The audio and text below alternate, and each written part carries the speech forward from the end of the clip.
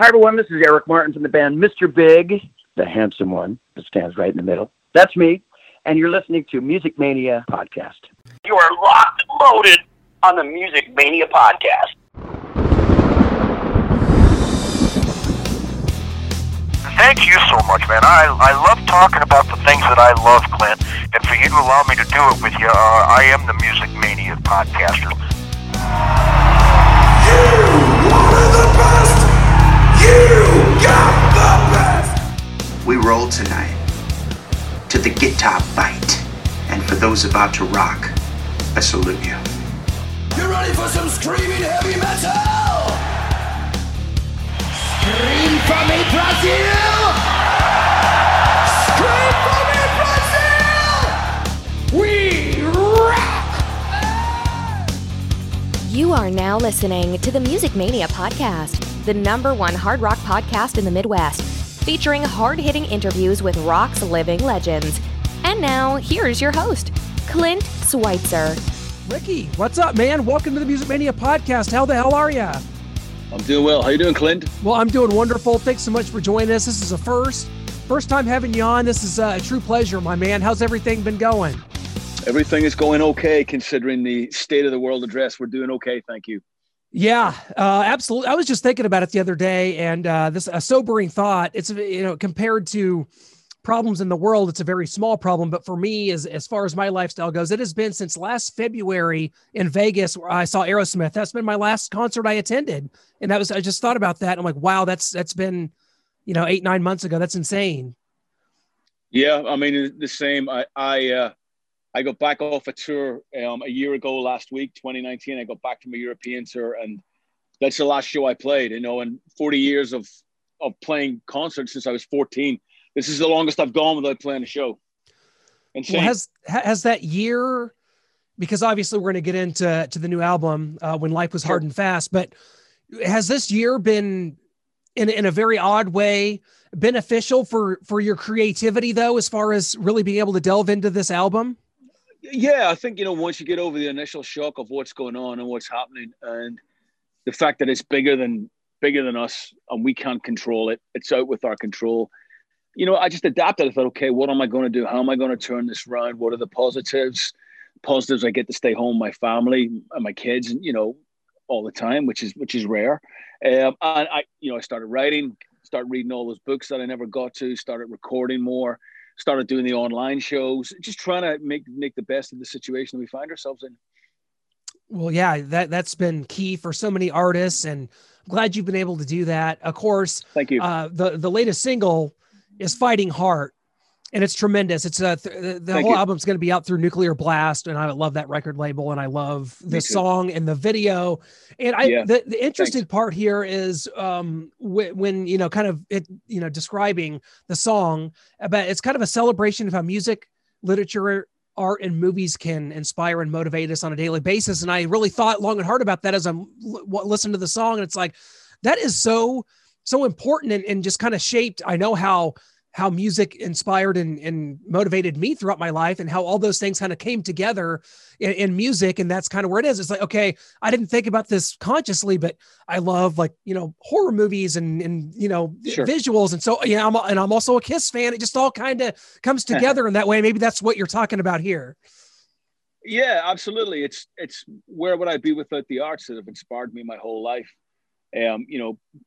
Poetry, books, music, art, movies, all that stuff has been inspirational to me, and it's kept me going when times are tough and when times are good as well. I mean, music is constantly playing in the house. I'm constantly thinking about it. It consumes my whole life, Clint, and I wanted to write something as a celebration of that. It keeps me strong, keeps me focused, and keeps me moving forward, and it's kept me out of trouble. Yeah, that is got me into trouble, whichever way you look at it. Oh, it works both ways. Well, absolutely. Right? Well, you've got some just tremendous players on this. Of course, Robbie Crane for Black Star Riders, great friend of ours. I love Robbie. Xavier Murrell, Keith Nelson. You got some who also produced the album, right? So this has been just a tremendous group of guys. Anyone from Andy Taylor, from Duran Duran. You got Joe Elliott, who is tremendous, good friend of the show. So kind of how did this all come together? And was it did you record this kind of differently than you've probably done anything else when you've probably got guys, Zoom meetings and sending files on the internet? I mean, is that kind of how you had to do things, I'm assuming? Not really. The album was recorded April of last year, so it was done before there was any idea that the pandemic was coming down the pipeline. I'd known Keith and I'd never worked with Keith, and we got together initially just to write a song together. Not even maybe for me, Keith's got a great studio and he writes and he produces. Got together, we wrote a song. That song was Fighting Heart. I said, this is great. This song's perfect for me. Went home, thought about it, called him up and said, look, bro, let's you and I do my next solo record. I'm sitting on a bunch of ideas here. I've been waiting to get in and do this record for a while. We got some time. You and I get on. You're a great producer. You're a great guitar player. You've got a great collection of vintage guitars. We swung it. That was it. And Keith was like, yeah, let's do it. Really, we went in and we put a band together. We put the band together with Xavier, Xbox Cherry, and obviously Robert Crane on bass guitar, and myself and Keith on guitars and me singing. And we learned the songs as a band, and then we recorded them as a band. So it was very much, old school in the studio, four of us set up, looking at each other, putting as much stuff down live as we could. Then the guys, once we got the drum tracks and Robbie's bass tracks, Keith and I started layering up the guitars and the vocals. It was pretty much done old school. I mean, it was done the way I've been making records pretty much my whole career. And then, obviously the people like the special guests like Andy and Joe Elliott and Luke Morley from Thunder and Dizzy, then they can't always come to the studio. So then you send them files to theirs and they'll do the stuff and send it back to you. Well, so yeah, it comes out February 19th. The entire album does via Nuclear Blast. I'm so excited about this. The album's When Life Was Hard and Fast. But if you go to the website, if you go to musicglue.com/Ricky-Warwick, got to get that right. You can also order the a 2 CD digipack, which has the Stairwell Troubadour track list, this looks just tremendous. And I can't wait to hear this because you've got covers from Dead or Alive. And I love that song. You Spin Me Right Round. You've got Britney Spears. You've got Iron Maiden. It's all there. How did you pick these songs and how did you kind of put that part together? Because I cannot wait to hear all that. Thank you. No, the fans picked them. I did a thing for my last solo record a few years ago. I did part of what was called the Kickstarter campaign, and I would do a thing sort of once every couple of weeks where I'd play an acoustic cover from the stairwell in my house. And this started going down real well with everybody. And one of my managers said, "Look, you should be recording these. People are really digging this."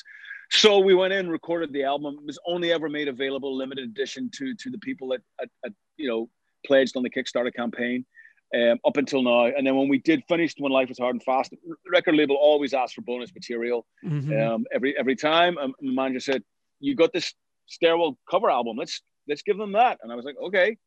So there you go. Well, and then like the verse. I mean, Britney Spears is. Yeah, I did it for a joke, and I would play it live when I was doing some solo shows, and it started going down real well. I mean, believe me, you haven't lived until you've seen 500 bikers sing that in a club in Nottingham in England, sing along to Upside Do It Again. And it's just obviously tongue in cheek, and then obviously bands that influenced me like Iron Maiden is on there. I mean, I've done I love the band the Bottle Rockets. I've done one of their songs as well. So just a wide variety of influences, Clint. Oh, I can't. Wrathchild is a top 5 Iron Maiden song for me. Yeah, I can't man. wait to hear that. So you're a young guy by comparison, man. So when coming up, the Paul Di'Anno stuff, did you get into Iron Maiden in the early 80s when Di'Anno was still there? Or did you kind of discover Number of the Beast? The first two albums are very special to me because I was very into I was more into punk with one foot in the hard rock camp. Like as much as I love the Clash and the Pistols and the Damned, I love obviously Thin Lizzy, Motorhead, and AC/DC, and Iron Maiden. And those first two Iron Maiden albums, Di'Anno had such an edge and such an aggressiveness to his whole character and his voice, a bit like Priest, the early Priest stuff. I just loved that, because to me that was almost punk rock, and I just dug it. I mean, don't get me wrong, Bruce is incredible, and everything that they've done, Number of the Beast, Fear of the Dark, and all that. Those are all killer albums. and luckily enough in my career, I got the band I was in, the Almighty. We got to tour with Iron Maiden quite a bit all over the world, and I got to know those guys real well. And they're just great. They're just a great band. They're an institution. There's nobody like Iron Maiden. Amen. Yeah. Amen. And indeed, your band, the Fighting Hearts, this spring are scheduled to hit the road at a tour of the UK. What is your management kind of telling you? Is this kind of a full bore going, or is this something that wait and see here? I mean, I know that it's hard to make any predictions, but that's it. We had to take the plunge. It was either let's try and be positive and do something, or wait, or maybe wait till it was too late. I mean, so we booked the dates about 5 months ago. They start end of April through May. It's looking possible, with the vaccines coming out. UK seems to have a bit of a better grip on the pandemic thing, sadly, than we do here in the States at the minute. I mean, I just don't know. I mean, when it's safe for us and it's obviously safe for everybody to be at a show, we'll be there. And if they don't happen, you know what? We'll just move them. It's no big deal. We'll move them back until it is safe, Well, it's as simple as that. Definitely hope it happens. The dates are scheduled right now from late April until late May. So there's kind of a month there that looks, and just hope and pray that this happens, that we can also get this to the States at some point. Would be it. What's going on? What kind of, as you look into 2021, I guess this is a question I like to ask people. Now it's kind of seems almost kind of a smart ass question to ask, kind of what as we near the end of this year, kind of, the album comes out in February. You have the tour playing in the spring. Kind of what's on the agenda for the rest of 2021? Do you have anything, Black Star Riders, anything coming up? And it's almost been a couple years since the last album came out there. What's going on with Black Star Riders? Sure. Well, the Black Star Riders thing was an unfortunate victim to the pandemic. We put the album out, Another State of Grace, September of last year. We hit the road hard in Europe for 7 weeks, came off the road. This year, we were due to be playing everywhere in the States, South America, back to Europe again, all the festivals, obviously. That got completely cancelled because of the pandemic. And so sadly, we just sort of had to lick our wounds. And we've written the next Black Star Riders album. It's done. It's ready. We were supposed to be in the studio actually now recording it. But again, people can't fly because of the pandemic and stuff. So we're on hold. And we've just sort of put the band on hold for a bit. I had always planned to put out the solo record next year and concentrate on that. And that's what I'm going to do. I'm planning US dates, planning European festivals with the solo band. And then hopefully early 2022, we'll get in and record that Black Star Riders record. Has it been difficult for you, as a band, because Damon Johnson, great friend of ours, we just had him on talking about his new solo stuff. Jimmy DeGrasso, amazing drummer. Has it been tough for you guys here in the last 3 years, kind of having to shift, with the band members kind of coming and going? Has that been a difficulty at all? Yeah, man, it's always inconvenient, when people leave. And all those guys left, and they all had valid reasons for leaving. Nobody was kicked out. Nobody was fired. I think the biggest shock to most people probably would have been Damon leaving, because him and I, obviously did the bulk of the songwriting for Black Star Riders. It wasn't to me, because I knowing Damon so well and him being such a good friend to me, I could tell it was coming down the pipeline. So when he told me he was leaving, I wasn't totally shocked. But I totally respected his reasons for doing it. And, he's still, one of my dearest friends. But Black Star Riders, we feel, is bigger than the sum of its parts. And, we want to keep going because we feel we're relative and we've got something to say. And we enjoy writing and we enjoy touring. And why should we stop just because somebody leaves? That's the way I look at it. It's the entity itself. You're right. It's so big and it's so important. And you guys have had such critical praise since forming. And I'm so glad that continues on, because as we've learned, man, it's just the last 5 years, really, you look at it, and this is the sobering thought, is your heroes don't live forever, man. I was at the Rainbow in Hollywood the day after Lemmy died in 2015. And that's kind of what started it. And I'm like, and then David Bowie and all these years, Tom Petty. Clint, our generation, you and I are probably roughly the same age. We're the first generation where our rock and rollers are going to die of old age and are dying of old age. Yeah. That's never happened before, because rock and roll basically started in the early 50s. So you get people obviously dying before their time, sadly, but you're getting people again in the 70s and their 80s. And this has never happened. And, people used to laugh in the sort of late 70s and 80s when, if you're 40 or past it, you're done. You can't be in a band anymore. And then suddenly everybody's past 40 and still I'm making probably a lot of guys and girls making better music than they did when they were in their 20s. You know what I mean? Like the old blues guys, those guys didn't reach the sort of maturity until they were in their 50s and 60s and beyond. We're in that cycle now. And one thing that this year's told me that life is really, really short. And, guys in their bands in their 40s and 50s have kids and they've other things going on. It's hard being in a band. It's hard being in a band in later life when you've got, mortgage and kids. And that's why people go, people leave Black Star right away. I'm like, it's tough being in a band. It's tough being away for 8 months, and it's tough being a part of that democracy. Maybe you don't want to tour when the other 4 guys want to tour. All that stuff taken into consideration and just the clock ticking. People should be out there making the music and enjoying the music and being productive and playing live as much as they can, because you know what? The clock's ticking. It is. And, that's a good point to bring up, because the saying I always heard growing up was that rock is a young man's game. I'm 36. So to me, the first time I saw Kiss was on the reunion tour. Okay. It's the first time I see bands like Black Star Riders. I wasn't alive when Phil Lynott was singer for Thin Lizzy. Sure. You guys are my indoctrination to Thin Lizzy and that material. So that's great. When you see AC/DC, Brian Johnson gets back in there and he's, 72 or whatever. And they release now Alice Cooper and Ozzy. Do you celebrate the fact that they're still able to do that? Is that kind of where, because the music is so big and important? Absolutely. Because it defines you. It's not a job. It's who you are, and it's what you are, and it's your vocation. And it's not like, I'm just going to work to 65 and I'm going to retire. Well, you retire from doing what? From doing what you love? I don't get that, so I'll keep doing it until I physically can't. I love it. It's who I am as a person. You take that away from me, you're taking a huge part of what I think Ricky Warwick is. And I wouldn't be the same person without it. So, as long as I'm fit and healthy, I'll keep making music. And I'm more part of all the guys that are out there in their 70s and beyond that are still touring and playing and writing. And, as you get older, you get a wealth of knowledge. And like I said, I think a lot of these artists are putting out some really, really cool stuff in their latter years. Absolutely the case. We want everybody to make sure they go check out the video for Fighting Heart. The new album, When Life Was Hard and Fast, is set to be released February 19th. Go pre-order it at musicglue.com/Ricky-Warwick. Ricky, before we let you go, man, we got to hit you with our final 4 drum roll, which is 4 quick questions, and you kind of give us whatever comes to mind. All right. What show or shows did you find yourself kind of binge watching over the last year that you've been off the road?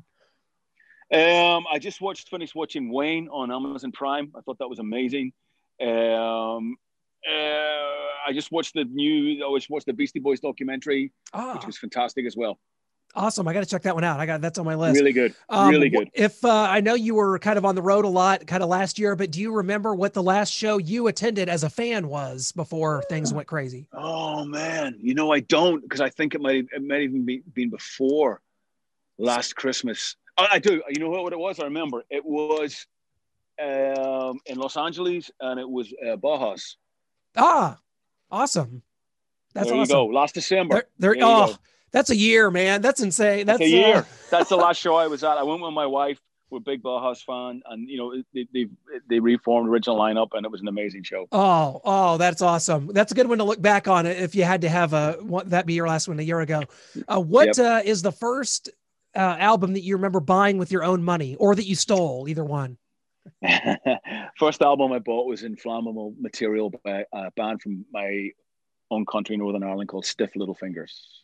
Oh, that's wow. Did you have a nice little record store down there that you went and got saved up for a couple weeks? Absolutely. Yeah. It was a bus ride into town, and it was Smith's on the high street in a town called Newton Ards. I remember it well. I wasted many a Saturday afternoon in that place, and they were good memories.